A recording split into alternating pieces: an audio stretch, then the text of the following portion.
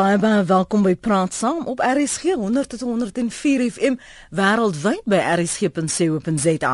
My naam is Lenet Fransis, hoop jy is lekker warm en as jy lus is om saam te gesels. Ons praat vanoggend oor ons oorvol tronke. Jy sal weet jeug wat verhoor afwagtend is, baie wat wel hulle vonnisse ook uitdien, maar iets wat daaroor daar nie dikwels gepraat word nie, is die kinders wat in daardie tronke gebore word of weens die feit dat hulle hulle ouers in die tronke is of skuldig bevind is, wel daar woon. En ons kyk na die verantwoordelikheid van Departement Korrektiewe Dienste teenoor daardie kinders en wat van die kinders word wanneer hulle sekere ouderdom bereik, wat die omstandighede is waarin hulle blootgestel word. Ons eerste gas vanoggend is professor Charles Silje. Hy is by UNISA en hy dien ook op die Raad vir Korrektiewe Dienste. Goeiemôre professor Silje, welkom. Goeiemôre Lenet, goeiemôre aan die luisteraars. Geef ons net konteks van die omstandighede waarin en hoe die kinders daar met hul ouers of meer spesifiek hul ma's beland. Sekerlik Lenet, dit is 'n baie emosionele onderwerp. Veral as 'n mens in so 'n gevangenis kom en jy sien hierdie kleintjies wat daar rond speel en rond staan en sing en hande klap, dan besef 'n mens eintlik in 'n mate dat hulle word so heeltemal anders groot as wat ander kinders groot gemaak word. Nou op die oomblik, ek het gister uitgevind, daar is 92 babetjies onder 2 jaar oud in die Suid-Afrikaanse gevangenisse, wat dan deur korrektiewe dienste versorg word saam met die ma. Die ma's woon in enkel selle met die babetjie. En wat vir my nogal opval, ek was laasweek by een van hierdie inrigtinge gewees, is dat daar selfs matte gelê vir die gerief van die babetjies en dan ook vir die ma's. Maar ons moet een ding baie mooi onthou. Vroeër jare was die beleid gewees dat die kinders kan daar bly tot hulle 4 jaar oud is. En 'n mens het net geleer deur die jare dat die aanpassing vir daai kinders na 4 jaar terug na die wye gemeenskap is so traumaties en selfs vir die ma traumaties dat die ouderdom is nou verlaag na 2 jaar. So as jy oudjies 2 jaar oud word, dan moet hulle uitgeplaas word na pleegouers toe of die staat neem daai verantwoordelikheid of dan families, oupas en oumas die kyk na hulle. Maar nou die groot probleem hiermee, Lenet, is daar is nie in elke dorp fasiliteit hiervoor nie. Dit word gesentraliseer. So daar is 'n groot eenheid in Johannesburg, daar's een in Kaapstad, daar's een in Oos-London, Bloemfontein en ek is nie doodseker van die Limpopo nie. Maar die ma sal nou ongelukkig sê nou maar van Ogies af moet gaan Johannesburg toe. Dit maak dit vir die familie baie moeilik om by die ma en dan by die baba te kom en so ook in die res van die land. So dit is een van die probleme wat daar is en nadat so 'n babatjie nou 2 jaar oud geword het, dan sal die ma weer teruggeplaas word na die inrigting waar sy was voordat die baba gekom het. Daar's baie van die ma's wat lewe skenk aan babatjies in die gevangenis, nou nie terwyl hulle gevangenisstraf uitdien. Hulle gaan dan na hospitale toe of klinieke toe waar hulle behandel sal word en versorg sal word, totdat die baba sterk genoeg is en die ma sterk genoeg is om dan oorgeplaas te word na 'n gevangenis toe, een van daardie sentrums.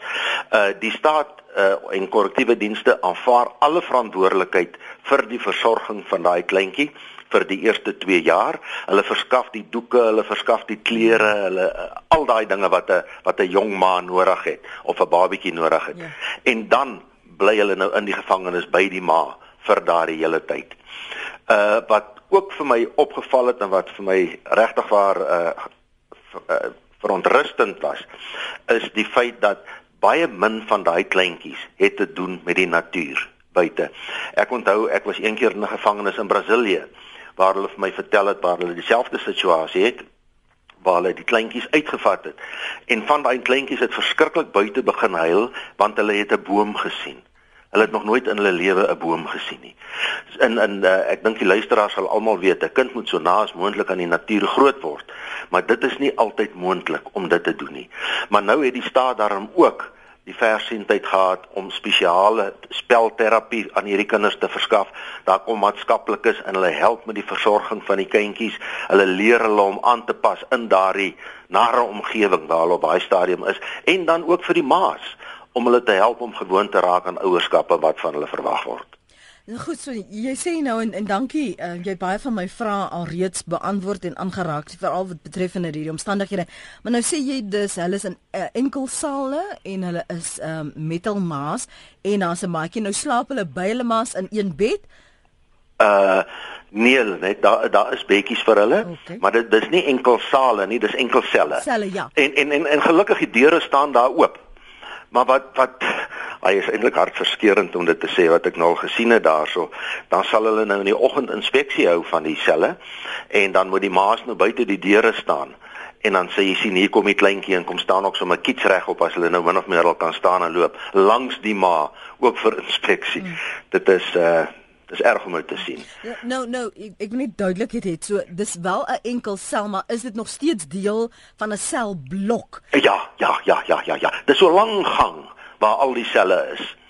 En hulle is deel daarvan en is gewoonlik ook baie naby aan die hospitaalafdeling van die gevangenes. So in daar, sê nou byvoorbeeld ons praat nou vir een in die Kaap. So in daai blok sal daar nou meer mammas wees met kinders. So as wat 793 se kind in die nag koliek het, dan is dit ander babas ook wat wel, jy weet jy is nou nie steurnis vir al die ander. Ja, jy kan hulle hoor huil, maar gelukkig is die susters, die hospitaalsusters is altyd byderhand. So daar is baie goeie mediese versorging vir hulle, ervare susters wat dan help en kyk. So nou verduidelik vir my die vennootskap tussen julle en byvoorbeeld die departement maatskaplike dienste. En jy sê nou hulle kry byvoorbeeld speelterapie en so, en hoe lyk baba se dag?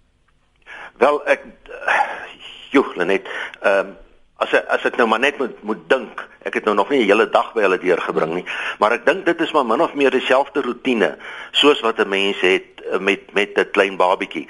Want daar is ook groot speelareas met poppe en karretjies en al sulke goed. Daar is selfs in die Kaap 'n crash waar die kinders in die dag heen gevat kan word, waar hulle dan blootgestel word aan die maatjies en met hulle kan speel en dan soos ek gesê het, dan is hulle baie naby aan die natuur en dan sal hulle in die middag later kan die maas hulle dan weer gaan haal. Maar jou groot probleem is, dit bly 'n kunsmatige omgewing. Ja. En wat die sielkundige effek daarvan is, kan 'n mens net dink. En wat is die reaksie van die ander gevangenes? Sien hulle nie die voordele wat 'n ma met 'n baba het as onregverdig nie? Hulle kom glad nie in aanraking met ander gevangenes nie. Nee, dis heeltemal een kant, dit is 'n geblokte deel. So hulle kom glad nie in aanmerking met die ander nie.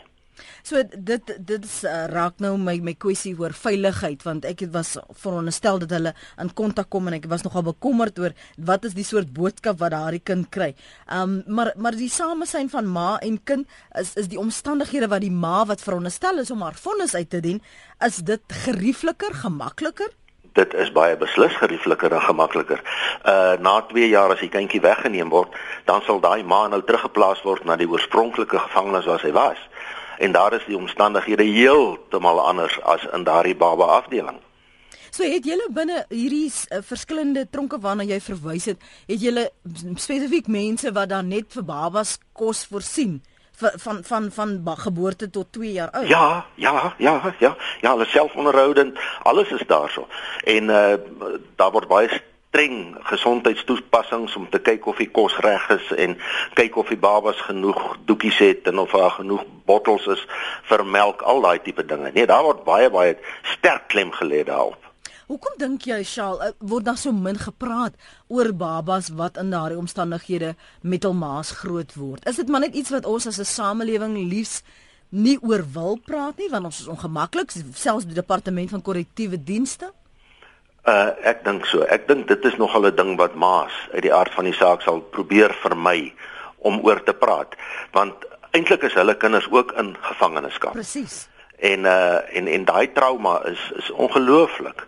'n Mens kan net vir jouself dink, daai babietjie op 2 jaar begin hulle dan nou al kinders raak en dan moet hulle se muur weggeneem word van die maas en uitgeplaas word. Baie keer is dit nie eers familielede wat hulle besoek het nie. En dit is heeltemal vreemde omstandighede, die aanpassing daarvan. Ek kan net dink moet vir so 'n kind ongelooflik wees. So nou, wat soort hulp is daar? Byvoorbeeld vir al die sosialisering, jy het net al gepraat van kinders wat nie werklik eers die natuur ervaar nie. wat nie lewe agter sonder tralies ken nie, al as die deure nie oop, maar hulle kan loop, maar jy loop nog steeds in 'n gang. Dis nie asof jy na buite te loop nie. Hoe word dit bestuur? Deur vroulike bewaarders wat ek glo daarom in die meeste gevalle selfs ook ma's is wat die nodige empatie vir hulle het. Ek het al gesien by van hierdie gevangenisse waar die personeel, die korrektiewe beamptes met van hierdie kleintjies op die arm stap. So ek dink dit is naby aan die realiteit, maar ongelukkig in die aande en in die nagte dan is dit nou weer terug na daardie kunsmatige omgewing. Ek hou van die woord kunsmatig, maar hoe probeer julle iets na aan die werklikheid skep?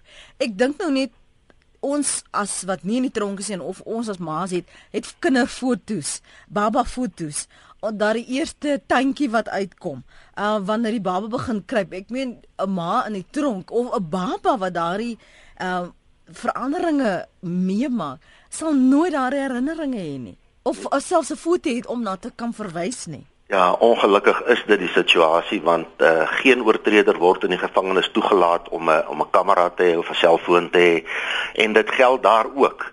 So hulle kan nie daar fotootjies neem van die kinders en dit dalk bære ek stem mee daar saam. Dit is 'n stuk uit daai kind se lewe wat eintlik in 'n mate weggekap word.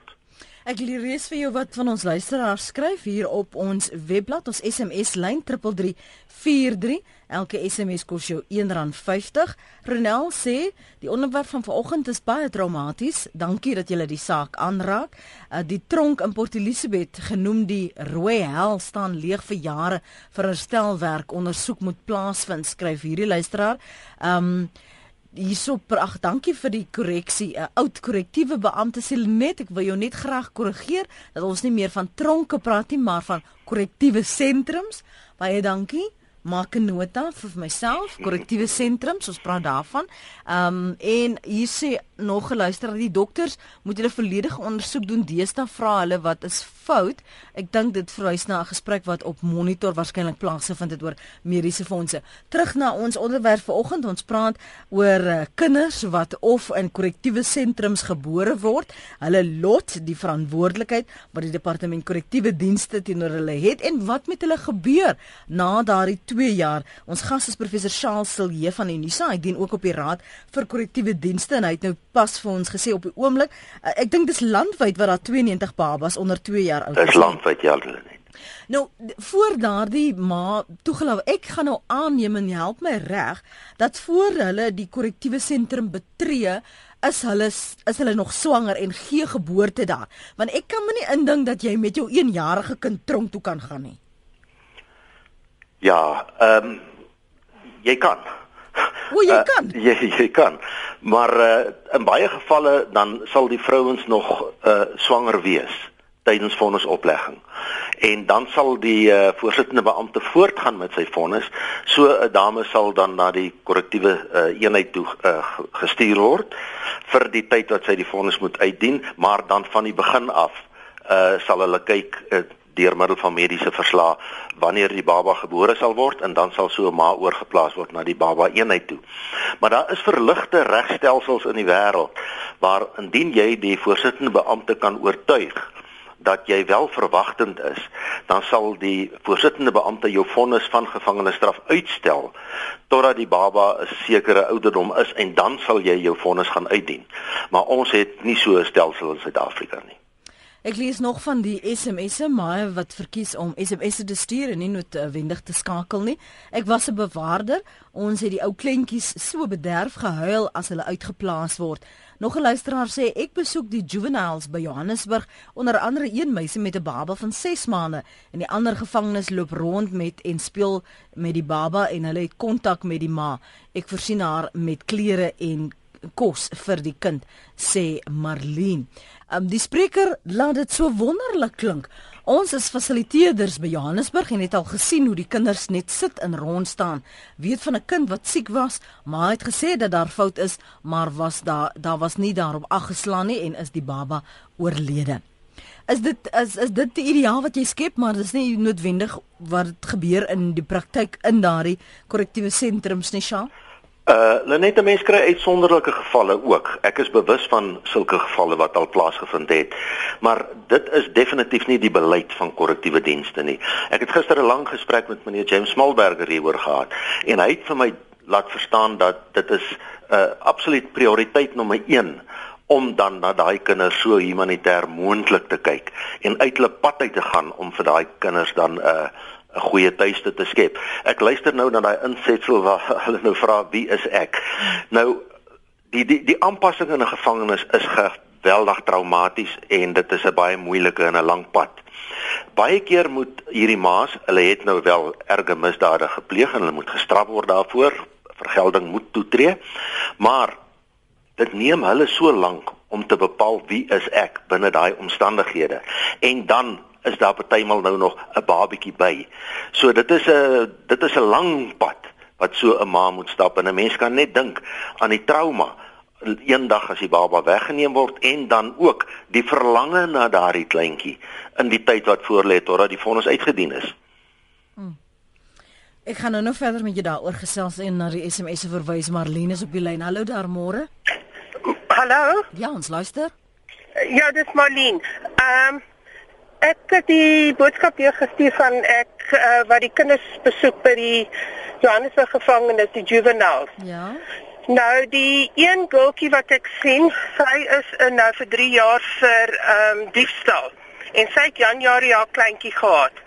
En hulle kry nie juis klere nie, want hulle het vir my gevra of ek vir haar kan klere bring vir die kleintjie. En ook ek voorsien haar met 'n doeke partykeer en dan ook die babakos. So wat sê hulle, die kos wat wel vir die babas voorsien word? Daar is kos wat vir hulle voorsien word. Hulle kry hulle sê die vars kos wat vir hulle gemaak is baie lekker, maar die pap en die pap en dit is baie min wat hulle kry. En so, ek neem dit deur vir haar. Hoe lyk haar dag met die baba? Geef vir my 'n idee wat doen hulle so. Sy is met die verskillende kursusse besig wat sy moet doen, want dit is deel van hulle dag. En die baba is by haar al die tyd en die ander gevangenes wat ek sien, ek sien 'n groep van 5. En hulle loop met die baba rond as ek daar gaan besoek aflê, loop hulle met die babatjie rond en hulle vat dit en wys hom vir almal en hulle bring hom vir my en ek hou hom vas en hulle het kontak met die ma ook. Sy's nie, afsonderlik in die kant waar die mothers with babies is nie. Goed. En die baba se versorging, hoe pas die baba aan volgens jou? Wat kan kyk, die versorging van die baba is redelik goed, maar ek het agtergekom hy is gebore met hulle in Engels sê hulle hanging eye. Ja. En ons ek het al met daaroor en dit gedoen om jy breek 'n bietjie op. Ja, ek gaan jou maar moet groet. Ekskuus Marlene. Jy breek op so en dis 'n slegte lyn. So ek weet jy het gesê iets van 'n hanging eye. Hy's gebore met dit. So ek neem aan dat jy dit onder die bewakers of die mediese personeel se aandag gebring het. Dis wat ek nou aanneem en dis wat jy probeer sê het. Dion, dankie vir die saampraat. Wat sê jy? Hallo Lenet, ook môre aan jou gas. Ag Lenet, ek wil net graag weet soos hierdie dametjie wat nou net gesels het, hoe gaan Jan Alleman te werk gaan om hierdie mense te kan bystaan, hierdie babatjies en moeders as hy of sy dan nou 'n bydrae wil lewer. Daar moet nou sekere reëls en regulasies wees. Wat is die prosedure wat 'n ou volg? Ja. Ek luister graag op die radio. Dankie daarvoor. Dion, kan jy dalk Dion se vraag beantwoord, Sha? En ook miskien net praat oor die mediese versorging of die mediese hulp wat beskikbaar is vir ma's met babas as die baba dalk oulik is of koliek het of oorpyn of so? Sekerlik, kom ek begin by die laaste ene. Die hospitale is beskikbaar in die betrokke stede waar hulle is en dan ook klinieke. En dan weet ek ook dat klinieksusters kom baie keer na daardie afdelings toe en kom kyk of hulle kan help en kom bystaan. Ek is nie vreeslik bekommerd daaroor nie. Ek dink dit is vir die staat absolute prioriteit om daarna te kyk. En hoe raak mense betrokke? Hoe kan hulle byvoorbeeld binne die Dit reëls is absoluut prysenswaardig. Groot instellings soos korrektiewe dienste kan nie sonder hulp funksioneer nie. So deur middel van NGO's en daai tipe organisasies. Hulle kom bied hulle hulp aan, maar ek dink die beste sal wees om die hoof van so 'n sentrum te skakel. En hulle is baie ontvanklik vir so iets en sê ja, ons wil baie graag kom, ons bied ons hulp aan en dit en dit en dit is wat ons kan doen. Net môre Kimberley korrektiewe sentrum het selfs 'n speelparkie in die sentrum. Ek praat nou van die ou sentrum, daar is ook 'n tuintjie met 'n sandput vir hulle. Die kinders word mooi na gekyk, maar ek stem, dit is nie 'n plek vir kinders nie, skryf Nikki. Klink of daardie babas beter af as baie ander babas wat verwaarloos, honger of mishandel word. Ander sit vasgekluister in 'n woonstel. So dis nie so sleg nie, meen Anna. Kan die mammas nie vrygelaat word as sy 'n klein oortreding ondergaan het nie, miskien gemeenskapsdiens doen, vra Annelie Nel. Kom ons praat gou daaroor. Daar sal ek graag wil praat. Dit is 'n voortdurende soeke na alternatief. 'n Mens moet een ding altyd onthou, dat die vroue oortreders in Suid-Afrika is baie baie laag. Ek weet hier is selfs uitroepe dat vrouens nie in 'n gevangenis of in 'n korrektiewe eenheid hoort nie. Daar moet na alternatiewe gekyk word, maar nou ongelukkig het ons die afgelope tyd gesien daar is gewelddadige vonnisse teen geweldsmisdaad wat opgelê word aan vrouens. Ons het selfs by die Nasionale Raad die afgelope paar maande etlike gevalle gehad van vrouens wat lewensvonnisse gekry het en hulle 18 jaar of hulle 16 jaar uitgedien het. Wat baie traumaties en baie jammer is, maar ek stem definitief saam dat dit moet die laaste uitweg wees vir 'n voorsittende beampte voordat hy 'n vrou gevangenis toestuur om te kyk watter alternatief is daar. Veral as dit reeds 'n ma is, kan 'n mens so 'n ma daarom gebruik op 'n ander manier as om hulle te verkluister vir 'n kortere of 'n langere tyd. Nou, wanneer daar besluit word dat die kind moet nou uitgeplaas word, jy het gesê dit is van 4 na 2 jaar verminder, wat is die prosedure en hoe maak julle seker dat waarheen die kind gaan is wel 'n plek van veiligheid? Die departement maatskaplike ontwikkeling, hulle is verantwoordelik daarvoor, hulle doen hulle inspeksies, hulle gaan kyk hoe geleë is dit, hulle gaan kyk hoe aanpasbaar is dit vir die baba en dan gaan hulle ook kyk na plekke waar die baba daarom gereeld na die ma geneem kan word vir besoeke. Ek wil hê jy moet gehoor wat skryf my luisteraars hierso op RSG se SMS-lyn 3343, dit kos jou R1.50. My hart bloei vanoggend vir daardie kindertjies. Ek wil graag weet of buitestanders hulle vir 'n dag kan uitneem al dan nie. Nee. Ek is nie bewus dat daar so 'n stelsel is nie. Dit is nie soos die ma's wat kan op 'n kondisie van parool, dagparool kry wat die ma kan uitgaan, dat die kinders byvoorbeeld ook 'n dag kan uitgaan nie. Nee, die kinders is daar. Goed, so maar dra jy kennis van wat die prosedure is dan van maatskaplike ontwikkeling se kant, wanneer daardie kind van die ma geskei moet word? Ongelukkig nie, Lenet. Ek wil net gou nog 'n laaste vraag vir jou vra voor ek jou gaan groet. Waar dink jy wel? Kyk, ek weet jy kom nou nie so gereeld by al hierdie plekke uit nie, maar die areas waar korrektiewe dienste wel kan verbeter, veral as mense dit vergelyk met wat jy al in ander korrektiewe sentrums in die wêreld gesien het. Lenet, in die eerste plek, daar's altyd 'n scope vir verbetering en introspeksie. Maar een ding wat my altyd verskriklik hartseer maak, is as 'n mens by afwagtende sentrums kom en jy sien die jeugdiges of die kinders wat daar sit, want hulle doen absoluut niks. So is 'n groot deel van hulle lewe wat net eenvoudig verbygaan. Nou, ek weet 'n mens kan verhoor afwagtendes kan jy nie blootstel aan programme nie, want hulle is nie gefonnis nie, jy wil hulle nie etiketeer nie, maar dit is iets wat my altyd vreeslik pla, is om te sien dat daai ouens net so eenvoudig in die binneplase sit 'n hele dag, en dit is die broeiplek van toekomstige misdaad, want hulle vergelyk dit wat hulle gedoen het en dan indien hulle eendag uitkom gaan eksperimenteer hulle met dit wat hulle geleer het. En dit is werklik waar vir my 'n groot leemte in korrektiewe stelsels. Ek dink reg oor die wêreld. Die probleem is so waar bonding en attachment, skryf die luisteraar, het gebeur tot 3 jaar en word verbreek tussen ma en kind.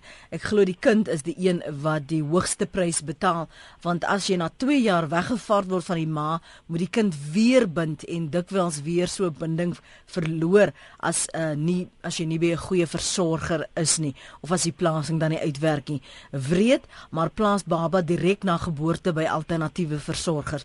Is dit 'n opsie wat oorweeg word? Is dit nie 'n beter omstandigheid of geleentheid wat jy vir 'n kind kan bied nie? Ek sal nooit vir daardie opsie gaan nie. Wat my persoonlike siening is dat die kinders hoort by hulle ma's, veral direk na geboorte, dat daai bonding moet plaasvind. Ongelukkig die kindjie in die proses die slagoffer van omstandighede. Maar daarom dink ek, veronderstel ek dat maatskaplike ontwikkeling uit hulle pad sal gaan om so 'n kind te versorg en om dan te laat groot word in normale omstandighede. Lenet, ek was self in die Vrystaat en het 'n mamma met 'n baba ontmoet daar. Ja, daar is 'n speelparkie vir hulle. Hulle moet hulle eie kleertjies en doeke voorsien. Dit is nie 'n plek vir 'n kind nie, maar hoe laat jy jou kind nou gaan? Daar is baie mense wat skenkings doen vir die babas, maar dit word nie uitgegee nie. Hou my naam anoniem. Jy het nooit jou naam bygesit, die anoniem, so moenie bekommerd wees, ek sal dit anoniem hou. Maar nou sien nou, dis die ander ding, daai bestuur. En as jy byvoorbeeld nou soos Dion wil betrokke raak en jy stuur goed en jy stuur doeke of want jy gaan jou eie baba se klere wat te klein geraak het met die veronderstelling dat dit wel aan daardie mammas met babas gegee gaan word en dit gebeur nie. Hoe gaan jy weet en hoe gaan jy dit regstel? Ekskuus tog. Dit is hoekom ek vroeër gesê het dat die regte pad om te gaan is deur middel van die bevelvoerder van daardie hele korrektiewe eenheid. En so 'n persoon sal definitief werk maak daarvan om te sien dat dit reg geskied. So dit kan uitsonderings wees, maar net ek glo nie dit is die reël nie. Goed. Dankie vir jou tyd vanoggend. Dankie vir die agtergrond wat jy vir ons gegee het. Ons gaan nou gesels met Johannesburg Kinderwelsyn om te hoor wat hulle dink waar daar verbetering moet intree. Dankie. Goeiedag vir jou. Baie dankie. Voorreg gewees. Totsiens. Soos altyd. Professor Charles Silje is by Unisa en hy dien ook op die raad vir korrektiewe dienste. Dis nou daardie adviesraad. Jy kan saamgesels indien jy jou mening wil deel. Jy's welkom. Ons praat oor mammas en babas in tronke, maar spesifiek oor die babas se toekoms, die babas se omstandighede en hoe dit verbeter kan word. 08911045553. Indien jy laat ingeskakel het, professor Charles het gesê op die oomblik is daar 92 babas onder 2 jaar oud wat met hulle ma's in enkel selle reg oor ons land woon. En of dan nou bly. Hulle het ook nie 'n keuse nie, maar sodra hulle 2 jaar oud is, word hulle dan toegelaat om wel uitgeplaas te word. En dis oor daardie plasing wat ons nou wil gesels met Rowena Fourie. Sy is bestuurder van die kinder- en die familie-eenheid by Johannesburg Kinderwelsyn. Môre Rowena. Môre Lenet, it's Lowena. Lowena, vergewe my, dankie daarvoor. Sê vir my die omstandighede, die uitdagings en wanneer raak julle betrokke by daardie kinders? Lenet, ons werk vir Johannesburg Kindersorg. Ons mandaat wat ons het, die manier hoe kinders by ons in die stelsel kom, ons werk met babas en verwagtende ma's tot op die ouderdom van 12 jaar oud. En ons het nie spesifiek 'n werkvooreenkoms met korrektiewe dienste nie, maar hoe kinders by ons in die stelsel kom, kinders kom by ons intake, die inloop en familielede kan kinders na ons toe verwys in daai ouderdomsgroep van geboorte tot 12 jaar oud en dan ondersoek ons maatskaplike werk se omstandighede. So wat ek probeer sê is, ons het nie 'n spesifieke ooreenkoms dat ons nou saamwerk nie, maar as dit normaal asof 'n kind is wat in die omstandighede is, byvoorbeeld as die kind die ouderdom van 2 jaar oud bereik en die kind is by 'n familielid wat nie die kind kan versorg nie, dit is waar ons dan betrokke raak. En die omstandighede dan, ek meen, hoe maak julle seker dat daardie kind se omstandighede waarheen hulle gaan 'n plek van veiligheid is? Hoe maak julle 'n behoeftebepaling? Ja, in terme van die kinderwet wat ons het, wet 38 in 2005, is 'n kind moet sorgbehoevend verklaar word. Nou in die wet word dit gespesifiseer en een van die omstandighede sal dan wees dat die kind is sonder sorg gelaat. So dit kan dan wees een van die redes so dan die eerste stap sal wees is ons gaan eers die kind in tydelike sorg plaas by 'n kinderhuis of by 'n tydelike pleegouers en dan volgens die wet het ons 'n 3 maande tydperk om dan te ondersoek. Nou en die tydelike sorg kan ons organisasie het self 2 kinderhuise, Prinses Alice wat basies met babas wat pas gebore is werk hoofsaaklik tot die ouderdom van 3 jaar oud en dan is Otandweni wat in Soweto is. So ons plaas die kinders, maar ons kan ook ander kinderhuise gebruik of ons gebruik tydelike pleegouers wat ook deur een van ons ander spanne geondersoek word, want die mense moet geassesseer word in die wet praat hulle ook van ons moet kyk of mense nie op die nasionale register is vir seksuele oortreding. So ons moet al daai goed moet geondersoek word, ons moet seker maak dat hulle vir die kind kan sorg, dat hulle bevoeg is, dat die omstandighede dat daar 'n bed is om op te slaap. So dit is dan in die 3 maande of in 'n kinderhuis of by 'n tydelike pleegsorg, dan gaan die maatskaplike werker gaan voort met haar ondersoeke en dan gaan ons terug na die hof toe. Ook vir die tydelike sorg, daar word 'n hofbevel uitgemaak. So dit alles word gelegalised. Die maatskaplike werker gaan na die hof toe. Dit word geregistreer by die hof, daar's 'n bevel uitgemaak. Dan gee die magistraat gee dan 'n datum wanneer moet die maatskaplike werker weer verskyn en dan as haar ondersoek afgehandel is, dan maak sy dan 'n aanbeveling.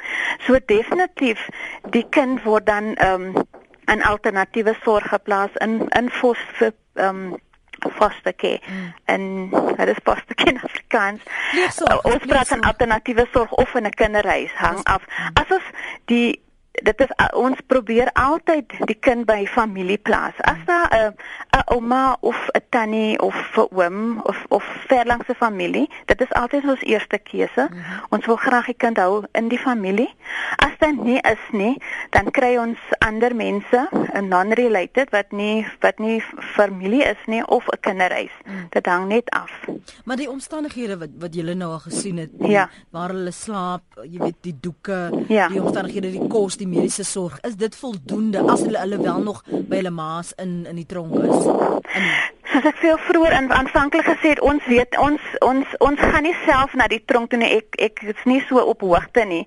Ek kan net praat van waar ons die proses volg, waar ons kyk na die toekoms van die kind. Ja, ek verstaan. Maar sê nou maar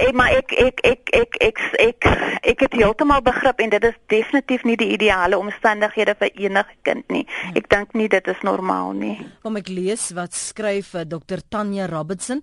Sy's 'n forensiese maatskaplike werkster. Sy sê dis 'n baie sensitiewe saak en die fokus moet op die kind geplaas word en die beste belang van die kinders. Ek stel voor kinders moet word geassesseer en plasingsopsies word oorweeg voor 2 jaar oud omrede kinders in hulle formatiewe jare is en dit is nie in die belang van die kind om 'n kunsmatige omgewing hulle formatiewe jare te spandeer nie. Maureen sê ek werk by die enigste sentrum vir meisies in die Weskaap. By ons is nie geriewe vir die babatjie nie en die kinders word na geboorte uitgeplaas of in pleegsorg of by 'n familielid. As die jeugdige swanger daar kom, neem ons die kind vir haar kliniekbesoeke want in die meeste gevalle was die ma dan nog nooit by 'n kliniek nie. Marien, baie dankie. Ek sou graag ook net meer wil weet omtrent die omstandighede. Maar soos sy nou daar sê, daar is nie omstandighede, daar is nie geriewe nie. So Shaal, ek hoop hy luister nog dat hy net kennis ook neem van wat Marien wel hier skryf. Ek wil net gou teruggaan na wanneer die kind wel na 2 jaar uitgeplaas word, wat ook al die omstandighede is, Louina, word die kind wel weer teruggeneem na die ma om ten minste daardie band te behou? Wat doen hulle byvoorbeeld ook sekere besoeke? Ja, net ons probeer altyd om die band tussen die ouer en die kind, ongeag wat die omstandighede van die ouer is. So deel van as die kind nou in pleegsorg geplaas word, die bevel word gemaak vir 2 jaar. So in daai 2 jaar dan het ons een van ons spanne wat ons noem dit toesigdienste, reunification. Ekskuus vir die Engels. Om dan probeer want die ultimate goal is, die doel is om weer die kind met die ouer te verenig. So in daai tyd definitief dan probeer ons reël dat die kind die ouer besoek, en sodra die ouer uitkom en weer kontak te maak met die ouer, so ons wil onder geen omstandighede die kind weghou, heeltemal permanent verwyder vanaf die biologiese ouer nie. Hoe geneig of hoe gewillig is ouers, nie ouers, die familielede, is daar 'n oom of 'n tante of so is, om wel verantwoordelikheid vir daardie kind te aanvaar as daardie kind uitgeplaas word? Is dit gesukkel om die familie te oortuig dat daar 'n gedeelde verantwoordelikheid moet wees? As ek moet skat, ek dink is 50-50, dit hang ook af van die familie se omstandighede. Soos ek sê, ons kan nie toelaat dat die kind weer getraumatiseer word nie. So, dit is soms baie sensitief en moeilik, maar ons probeer regtig, as ons voel dat die omstandighede regverdig is, dan probeer ons die familie gebruik. Maar soms moet ons ook vir die familie verduidelik, baie keer die hart is daar, maar die omstandighede, of hulle het nie die mens, die middele om die kind te versorg nie, dan dit is wanneer ons sê die kind se belange kom eerste. En ons luister ook na die ma, en die ma sal soms ook vir ons sê met wie het sy 'n goeie verhouding. So dit is 'n klomp faktore wat in ag geneem moet word. Ek vra gou vir Sanet om haar mening te deel. Sanet, môre? Môre. Praat gerus. Dankie. Ek wil graag weet, ons gesprek gaan nou die hele tyd oor die ma, maar wat is die rol van die pa van daai kind? Ja. Het hy enige toegang tot die kind, veral met die plase? Ja. Goed, dankie Sanet. Kom ek vra sommer vir Louina, wat is die verantwoordelikheid en die betrokkenheid al dan nie? Ja, gelukkig nou met die pa het baie meer regte as aan die verlede. Baie keer sal die ma vir ons sê wie is die vader van die kind. Baie keer sal sy net sê dit is nie bekend nie. Soms dink ek dit is nie so nie, maar waar die pa bekend is, ja, ons betrek definitief die pa. Ons sal selfs ook die pa se familie, dit sal ook geondersoek word. So enige familie wat verbind is aan die kind biologies, ons ondersoek dit. Dit is altyd eerste opsie. En waar dink jy watter areas behoort die korrektiewe dienste spesifiek te kyk om die omstandighede geriefliker te maak, beter te maak? Ek dink soos almal van ons wat kinders het, ek dink as jy dink aan jou eie huis, hoe jy jou kind 'n speelarea, klere en speelgoed en 'n plek het waar hulle kan vrylik teken en speel. En ek self is nie, ek het dit was nog self nie in die gevangenis om presies, ek kan nie praat hoe dit daar is nie, maar om alles te skep om dit speelvriendelik en kindervriendelik vir die kind te maak, dit is wat ek sal graag wil hê. Ek was 2 jaar, ek wil net voor ek hierdie SMS lees, net seker maak dit kom van dieselfde persoon. Ja, goed. Ek gaan nou van hierdie sinne moet ek ongelukkig nou uithaal. Ek was 2 jaar in Kroonstad gevangenis, ma's met kinders almal in een groot sel. Een ma kyk deur die dag na die kinders as die ander werk. Een kind is op 4 uitgeplaas. Sy was hysteries toe sy in die kar gelaai word. Nie geweet wat dit is nie. Daar was geen speelarea vir kinders nie. Hulle heeldag in groot sel. Nou, wat byvoorbeeld in sulke omstandighede, want Kimberley sê iemand nou daar is wel 'n speelput, maar ander het nou nie weer daardie gelukkigheid nie. Wat doen 'n mense so, want 'n kind moet mos tog gestimuleer word. Louina, in hoe kan julle intree en intervensies voorstel en betrokke raak? Ek sê is moeilik vir my. Ek kan nie namens korrektiewe dienste, maar ek dink wat ons kan maak, 'n mens kan seker net vir hulle bewus maak in terme van die gevolge en die effek wat dit het op kinders. Want ons sal byvoorbeeld as ons nou daar gaan wees om die kind nou te plaas in alternatiewe sorg, dan definitief die effekte wat dit het op die kind. Ons sal dan nou meer met die nasorg, ons sal die kind met vat vir assessering na sielkundige, opvoedkundige, sielkundige en al of dit.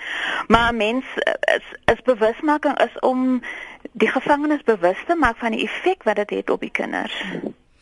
Dan iemand wat nou onder my aandag bring, wat gebeur as die ma selfs binne daai 2 jaar nie in staat is, nie almal is 'n ma nie, al is jy veral op 'n jong ouderdom, skielike ma, jy's 17, jy bevind jouself in die tronk of in 'n korrektiewe sentrum en nou moet jy ma wees. Wat van daardie omstandighede as die kinders, as hulle veilig by hulle ma's? Dis 'n goeie vraag, net ek is nie seker of ek dit kan antwoord nie. Ek sit te dink nou net, die korrektiewe dienste het ook maatskaplike werkers, so ek is nie seker of hulle programme en goed spesifiek vir die kinders het nie, maar ek sou dit aanbeveel. Ja, ek dink hulle het wel gesê vroeër, ons gas het gesê daar is, jy weet, as 'n speelgroepie en so meer, maar hulle kom natuurlik nou nie regtig werklik uit nie, of nie noodwendig kontak met ander kinders op so 'n groot skaal nie. Ja. Maar dankie vir jou beskikbaarheid vanoggend, waardeer jou tyd, Louina. Nee, dis 'n groot plesier. Baie dankie vir die werk wat julle doen. Goed, jy's welkom. Louina Ferrie, bestuurder kinder- en familie-eenheid by die Johannesburg Kinderwelsyn. Ek kyk hierso vir baie se reaksie. Ek was by 'n vroueorganisasie waar 'n kinderwelsyn werk met ons gepraat het oor babas en kindertjies in tronke moet bly. Dit was hartroerend. En van die kindertjies word wel ook mishandel. Dis net mooi praatjies wat gesê word, skryf anoniem. Voel vir die kinders regtig waar, maar hoekom is die ma's daar in die eerste plek? En juist na vanoggend se program oor medies, wie betaal vir hulle medies? Ander een sê, ek was jare lank in die 90s hoof van vroue korrektiewe sentrum. Ek het self dikwels die kinders op uitstappies geneem. Alles tot die blare van die bome was vir hulle 'n nietjie. Hulle is gewoonlik ook baie bang vir mans en huil as hulle een sien. Daar is 'n beskikbare begroting vir alles van klere tot speelgoed beskikbaar, maar die fondse sal nie gekry word as jy nie die begroting indien nie. Die DG sien om na die babas en moes al in die noodgeval self die babatjie vang. Baie dankie vir daardie terugvoer, baie dankie vir daardie SMS.